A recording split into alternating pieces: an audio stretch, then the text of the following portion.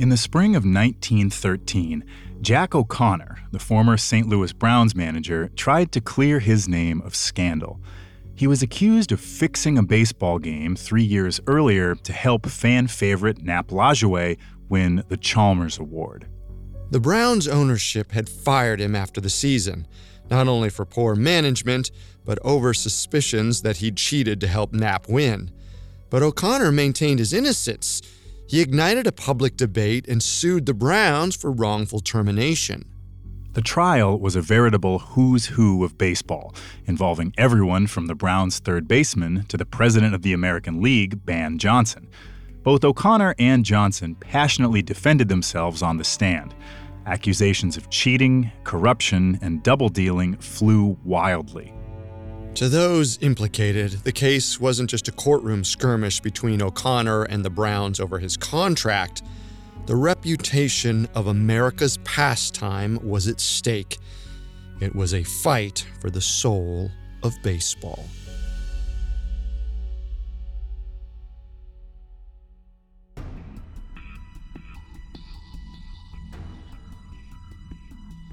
Welcome to Sports Criminals, a Parcast original. Every week, we dive into the dark side of sports history and look at athletes who not only broke the law, but broke the rules and covenants of their sport. We'll also uncover how their actions impacted the history of the sport they played. I'm Tim Johnson. And I'm Carter Roy. You can find episodes of Sports Criminals and all other Parcast originals for free on Spotify or wherever you listen to podcasts. To stream Sports Criminals for free on Spotify, just open the app and type Sports Criminals in the search bar.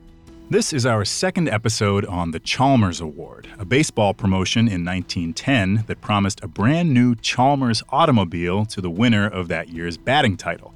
But what began as a friendly competition devolved into a full-blown scandal. Last week, we covered the tight title race between young hotshot Ty Cobb and veteran favorite Nap Lajoie and its controversial climax. This week, we'll explore the fallout of the competition and how debate over the race continued for decades.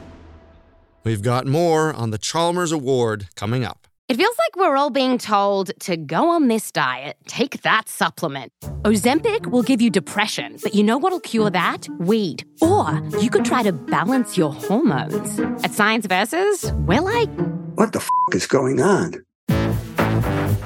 Forget the crap online and listen to Science Versus. Just the facts. Oh, and a bunch of stupid jokes. What is a ghost's favorite fruit? Blueberries. That's Science VS. New season out on Spotify soon.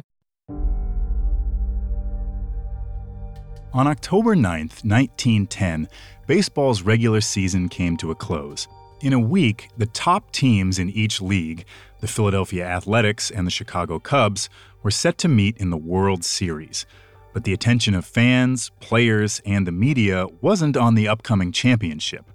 It was on beloved veteran Nap Lajoie of the Cleveland Naps and young, hot-headed phenom Ty Cobb of the Detroit Tigers. The two superstars of the sport had been engaged in a closely watched batting title race all season for the Chalmers Award. Though public opinion had swayed against Cobb, he had been leading the competition until the final 2 games of the year. The stakes were high. It was about more than simply bragging rights. Whomever the league determined had the highest batting average would win a brand new Chalmers 30 luxury car. No small reward. When the season came to a close, automobile magnate Hugh Chalmers prepared to award the vehicle to the winning player. There was just one problem. No one knew who really won the prize. The statistics were still being counted and had yet to be reported by the league. Making things more complicated, there were allegations that the St. Louis Browns had conspired to help Lajoie collect 8 hits in the final games of the season. Many fans who witnessed the hits in question were suspicious. 7 were bunts that the third baseman didn't field in time, and 1 was a fly ball that the center fielder didn't hustle for. To many reporters, it seemed beyond comprehension that a player could get away with bunting 7 times across 2 games and get on base each time. Sports writers, league officials, and Hugh Chalmers all knew something strange had happened. At first, Chalmers contacted the American League president, Ban Johnson, and offered him a way out of the scandal. He would simply give both Ty Cobb and Nap Lajoie a car. That way, it wouldn't matter who ended up ahead. The entire controversy could blow over. But Ban Johnson refused to ignore the scandal. He didn't want the easy way out. Someone had made a mockery of the American League, and he needed to find out who. He had a personal vendetta. The day after the season ended, Johnson announced that there would be an investigation into the batting title race. He was determined to put an end to the incident before the World Series began. He wanted every fan's mind to be on the upcoming series, not the distracting batting title. Over the next several days, American League employees worked overtime to calculate statistics for each hitter and determine who actually had the highest batting average. While they labored, Johnson tried to figure out if the winner had done it legitimately. It wasn't hard to find a scapegoat. Everyone who suspected foul play pointed their fingers at the same culprit, Jack O'Connor, the first-year manager of the St. Louis Browns. The actions of the entire Browns team seemed coordinated to give Lajoie as many hits as possible. The center fielder had been lazy, and the third baseman had repeatedly played too far back no matter how many times Lajoie bunted. The only person who could have organized such an effort was O'Connor.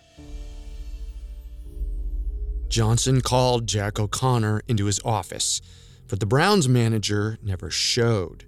Furious, Johnson threatened to ban O'Connor from baseball if he didn't appear within 24 hours. Meanwhile, Ty Cobb and Nap Lajoie did their best to fly under the radar. For the most part, they kept quiet, but the press was clamoring and refused to accept total silence. Lajoie defended himself whenever directly asked, telling the Cincinnati Press, "Every hit I made in the doubleheader played in St. Louis Sunday was made on the square." For his part, Ty Cobb refused to take sides. In a brief interview on October 11, 1910, Cobb told a reporter, "I am not prepared to make any charges against either Lajoie or members of the St. Louis team." The media was less diplomatic. Some directly attacked the Cleveland Naps, the St. Louis Browns, or Lajoie himself.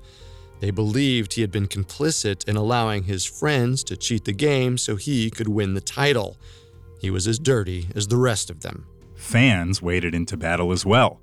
Clevelanders, seeking to defend Lajoie's honor, pointed out that Ty Cobb had benefited from preferential scoring in his hometown of Detroit. Tiger fans fired back with their own accusations, claiming that official scorers in Cleveland gave Lajoie extra hits all season. There was anger and distrust on all sides. The only happy party was Hugh Chalmers. The controversy kept his name and his automobile in the papers and the public eye. But even he couldn't foresee just how big the scandal would grow. It raged like a wildfire through the sports world. A few days after the doubleheader, the official scorer, Victor Parrish, released a statement.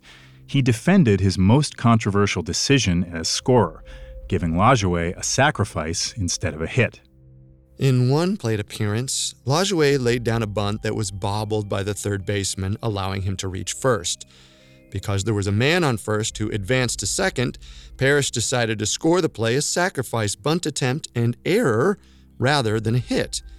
In his statement, Parrish revealed that there were two separate attempts by the St. Louis Browns to have the sacrifice turned into a hit. One came from a scout who argued that Lajoie would have gotten on base even if the baseman hadn't fumbled the ball. The other attempt came via a note delivered by a bat boy.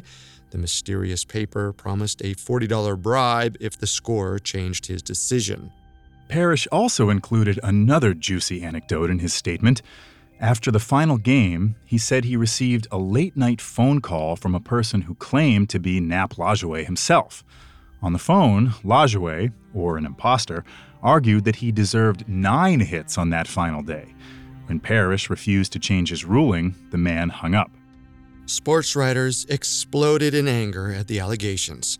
Some suggested that Lajoie had sent the anonymous note to Parrish during the game, attempting to bribe his way into victory. Most, however, continued to believe that St. Louis Browns manager Jack O'Connor was responsible for the note and for the collusion. On Saturday, October 15th, Jack O'Connor finally arrived at Ban Johnson's office in Chicago to answer for the accusations. Johnson urgently wanted to finish the troublesome investigation that day, before the World Series began 2 days later. Johnson and O'Connor met for 2 hours behind closed doors. Afterwards, Johnson met with Hugh Chalmers and finally his secretary. When the day came to a close, Johnson told reporters the investigation was concluded. The findings weren't what anyone expected. Johnson determined that there'd been no foul play. Lajoie's hits were legitimate, but Ty Cobb had won the batting title anyway. Johnson explained that Ty Cobb finished the season with 196 hits in 509 at-bats, for a final batting average of .384944. Nap Lajoie finished with 227 hits in 591 at-bats, for a final average of .384084. Cobb had won by the slimmest of margins, and Johnson announced that Lajoie should be awarded a car as well, for being so close. The decision was good enough for Ty Cobb and Nap Lajoie. They both told reporters that they were satisfied with Ban Johnson's statement and his conclusions. Though Lajoie privately believed that he deserved to be named the winner, he hid his anger and tried to move on. He would soon have another season to focus on. There was, however, one loose end remaining. Johnson demanded that the St. Louis Browns investigate the allegations that someone had attempted to bribe the official scorer. The statement mollified some fans, but many sports writers remained unsatisfied. They believed that Johnson was trying to sweep the issue under the rug and rush through a surface-level inquiry. His call for the Browns to investigate themselves was seen as a way for him to pass the buck along and avoid further embarrassment. The truth was that Ban Johnson had privately urged the Browns' owner to fire both O'Connor and Harry Howell, the scout who had initially lobbied for an extra hit.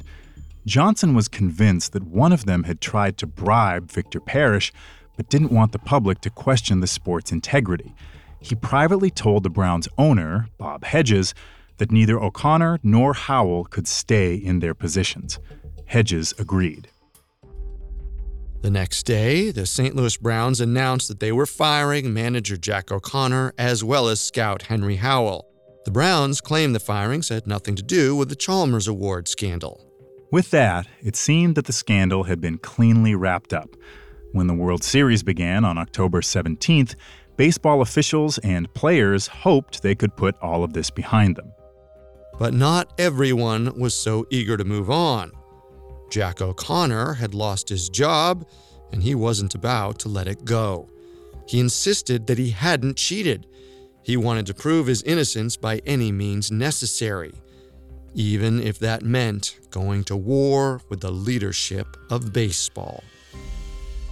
Coming up, the fallout from the Chalmers Award controversy becomes more complicated and more personal. Now back to the story.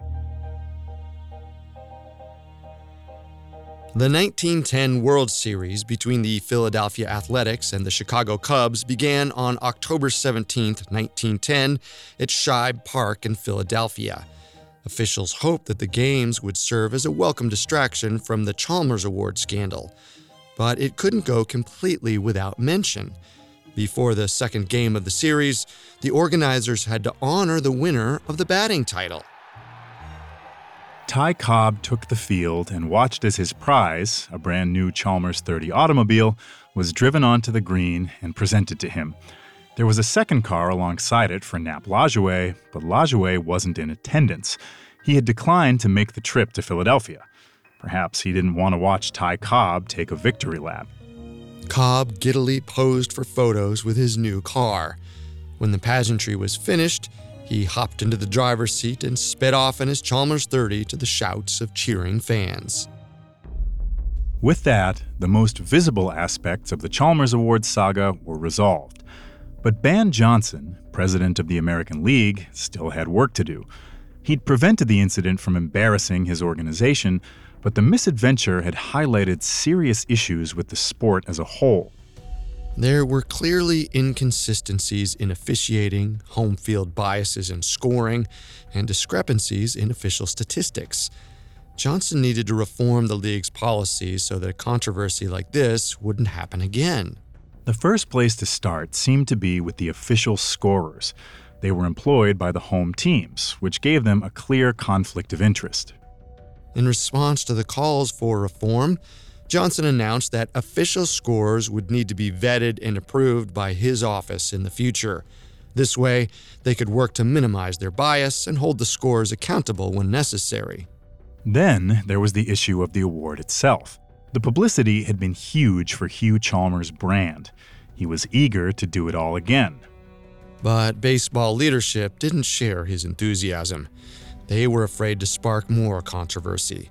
Team owners also disliked the fact that the tight batting title race had distracted attention from the pennant race and the World Series.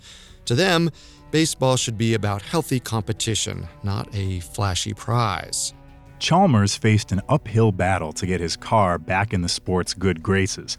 So instead of basing the award on a complex and easily manipulated statistic like batting average, he presented a few alternatives. He proposed that they give the award to the player who scored the most runs the next season or stole the most bases. He was open to whatever the National Commission wanted. By the time the 1911 season began, he'd worked out a deal to keep the Chalmers Award going. The new rules stated that an automobile would be awarded to the most valuable player in each league. The player would be chosen by a panel of baseball writers from each major league city, dubbed the Chalmers Trophy Commission. It was a complicated solution, but one that avoided the issues of the 1910 award.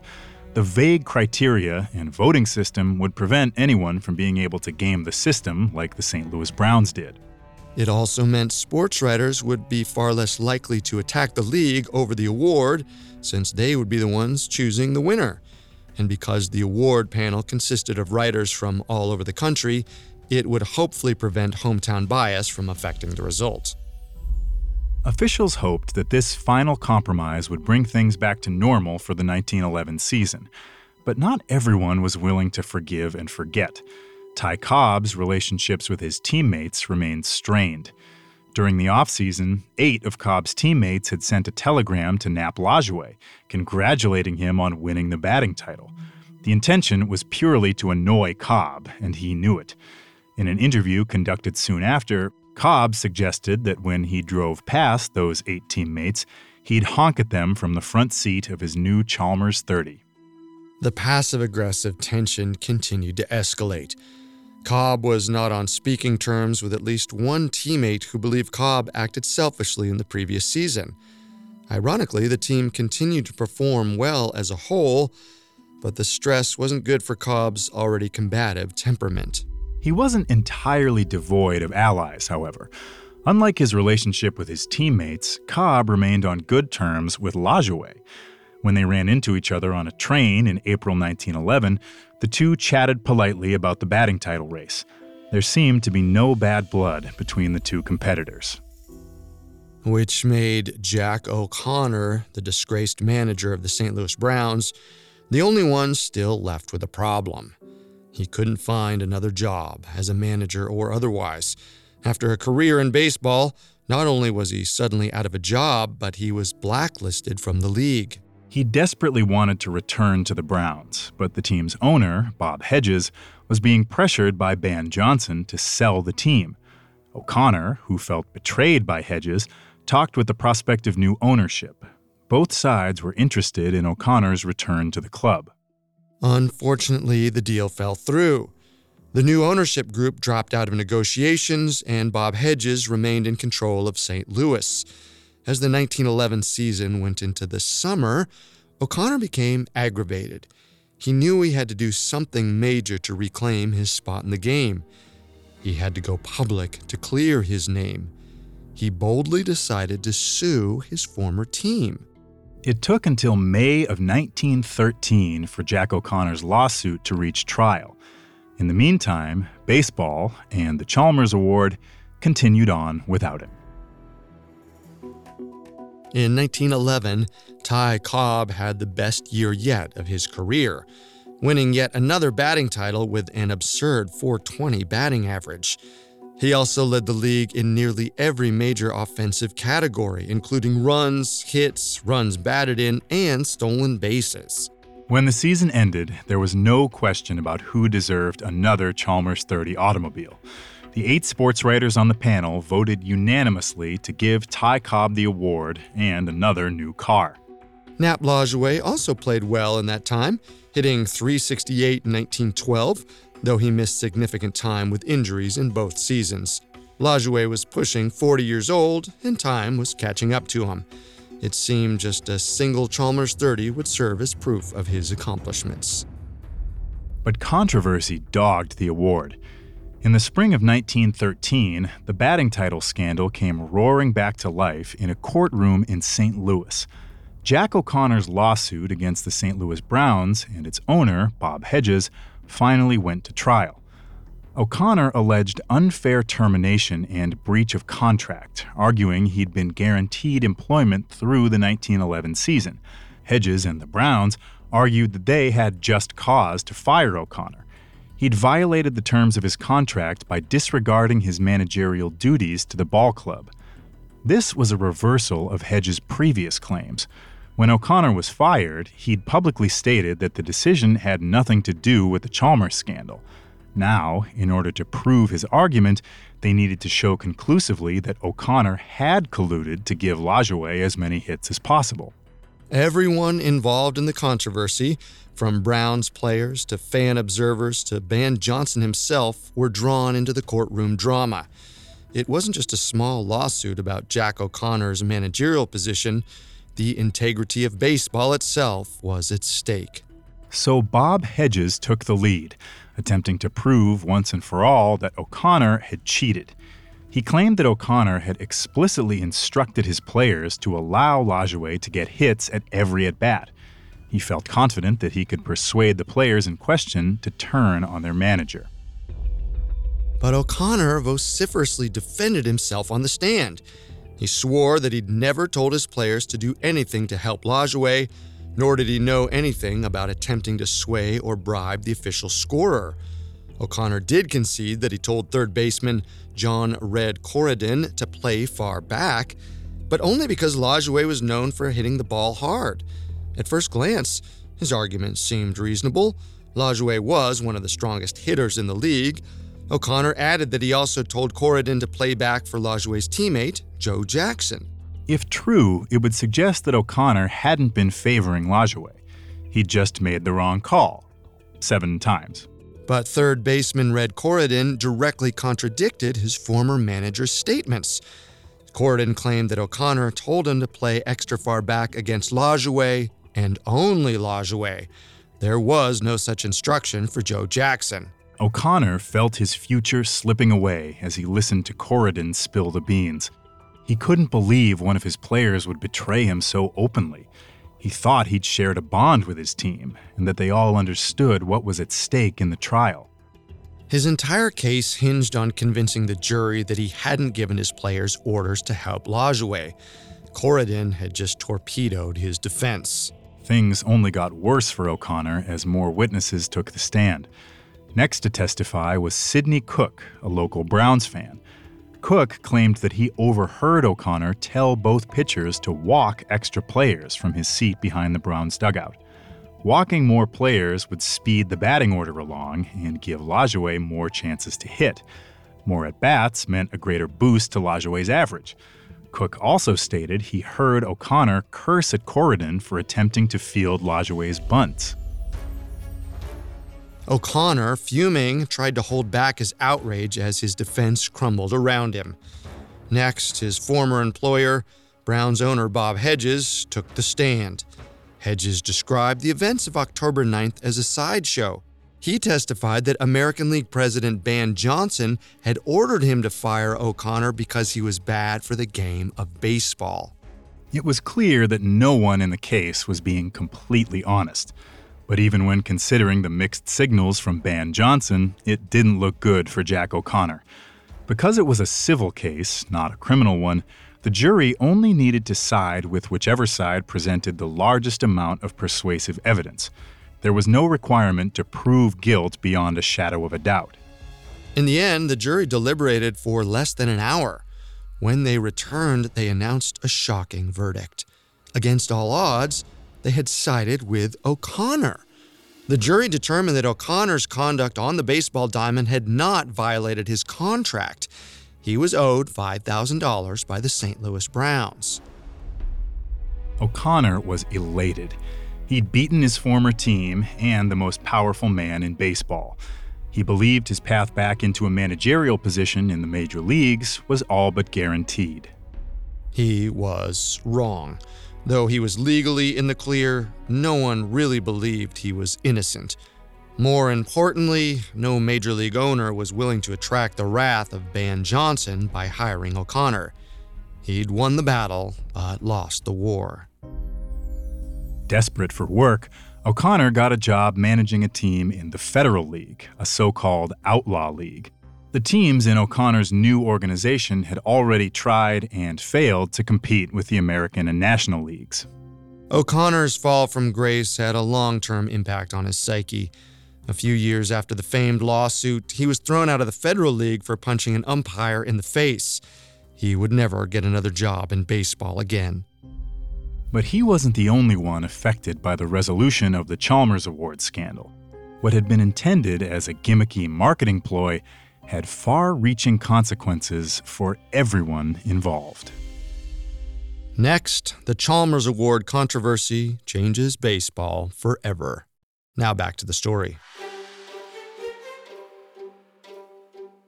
After untold complications, the lingering consequences of the 1910 Chalmers Award scandal seemed to die down after 1913.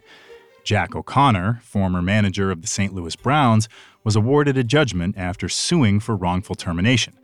Ban Johnson, president of the American League, took steps to reform his organization to prevent such a controversy from ever occurring again.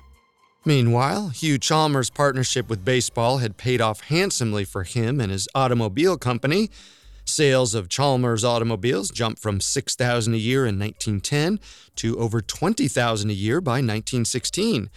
Unfortunately, because of economic problems and rumors of bad engineering, the company remained in dire financial straits. After the 1914 season, Chalmers decided his award was no longer helpful as an advertising gimmick. The prize no longer garnered the same front-page news coverage. He decided to discontinue the award after less than 5 years of existence. In 1917, Chalmers was bought out by the rival Maxwell Motors Corporation. Chalmers-branded automobiles were slowly phased out of the company's product line before being discontinued in the early 1920s. At the same time, the American League decided to revive the spirit of the Chalmers Award, this time without Chalmers. Instead, they called it the Most Valuable Player. While the new prize was being instituted, its oldest recipient was flaming out. Nap Lajoie's career slowly faded as the years wore on. Injuries took their toll, and his skills degraded. After a disappointing 1915 season, 41-year-old Nap Lajoie was sold back to the Philadelphia Athletics. He hit a career-low .246 batting average in his final season. The team did poorly. Lajoie played and managed for 2 more years in the minor leagues for teams in Toronto and Indianapolis, but by the end of 1918, with the Great War looming, Lajoie announced his retirement. On the other side of Lake Erie, Ty Cobb continued to bulldoze his way through baseball. Over his 24-year career in the major leagues, Cobb won 12 batting titles and collected over 4,000 hits, placing him at the top of baseball's all-time leaderboard. Of course, Cobb continued to court controversy all the time. In 1912, he again jumped into a crowd to fight a heckler. In 1926, he stepped down as manager and was accused of fixing a game. He was eventually judged innocent, but the taint of the accusations endured. In 1928, Cobb finished his career in the same place that Lajoie did 10 years earlier. He played his final 2 seasons for the Philadelphia Athletics before retiring at age 41. In 1936, a quarter century after the Chalmers Award, the Baseball Writers Association of America decided to create the Baseball Hall of Fame. For its inaugural class, no one received more votes than Ty Cobb, not even Babe Ruth. In 1937, Nap Lajoie was also voted in. Both Lajoie and Cobb were in attendance when the Hall of Fame officially opened in Cooperstown, New York in 1939. They were celebrated as two of the best players in the history of baseball, but also as members of an even more exclusive club, winners of the hotly contested Chalmers Award. Nap Lajoie died 20 years later on February 7, 1959, at the age of 83. Ty Cobb died 2 years later at the age of 74. But even though everyone involved had passed away, the record book lives forever. Statisticians were never fully satisfied. Nearly 20 years after Cobb's death, the debate over the true winner of the 1910 Chalmers Award came sputtering back to life. Pete Palmer, a computer programmer and amateur baseball statistician, was perusing the 1910 stat sheets from the Baseball Hall of Fame's records when he discovered something strange. Ty Cobb's day-by-day statistics, as recorded by the American League in 1910, credited Cobb with one more game than he had actually played. His stats from one of his games were mysteriously duplicated. As a result, Cobb was given credit for 2 more hits than he'd actually earned. 2 hits was a tiny amount, but was just enough to tip the scales. Accounting for the error, Cobb's correct batting average that season was actually .383339, almost 1 full point lower than Nap Lajoie's .384. It seemed as though Nap Lajoie was the rightful winner of the 1910 Chalmers Award after all. The discovery drove other baseball fans and statisticians to go back into the record book and pore over every detail of the 1910 season. Many uncovered new errors and recalculated the averages. In the end, Lajoie still came out ahead. The uproar caused conspiracy theories to spread, just as they had in 1910. Many speculated that Ban Johnson allowed this error to be entered into the record books deliberately. It allowed him to give the Chalmers Award to Ty Cobb without admitting that Nap Lajoie's hits in the final doubleheader were illegitimate. In December 1980, the discoveries were brought to the Special Records Baseball Committee. The panel had been created by the Commissioner of Baseball, Bowie Kuhn, to investigate the record book and correct it if necessary. After some deliberation, Commissioner Kuhn made the decision to follow in Ban Johnson's footsteps. He allowed the existing records to stand. Ty Cobb's .385 batting average would remain with him, as would his batting title. Kuhn's decision sparked a war of words with reporters.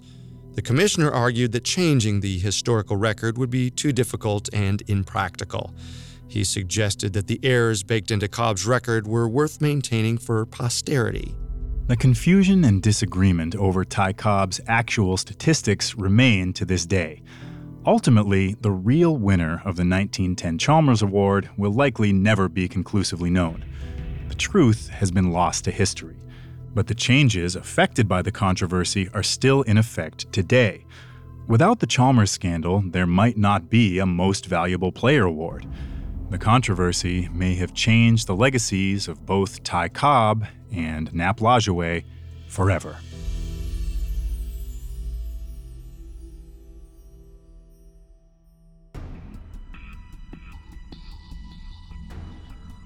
Thanks again for listening to Sports Criminals. We'll be back next week with a new episode.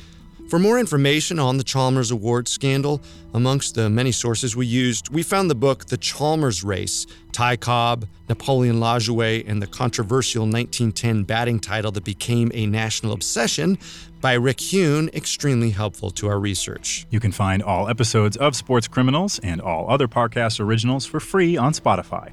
Not only does Spotify already have all your favorite music, but now Spotify is making it easy for you to enjoy all your favorite Parcast originals like Sports Criminals for free from your phone, desktop, or smart speaker. To stream Sports Criminals on Spotify, just open the app and type Sports Criminals in the search bar. We'll see you next time. Sports Criminals was created by Max Cutler and is a Parcast Studios original. It is executive produced by Max Cutler. Sound design by Mike Ramos with production assistance by Ron Shapiro, Carly Madden, and Joshua Kern. This episode of Sports Criminals was written by Ryan Lee with writing assistance by Abigail Cannon and stars Tim Johnson and Carter Roy.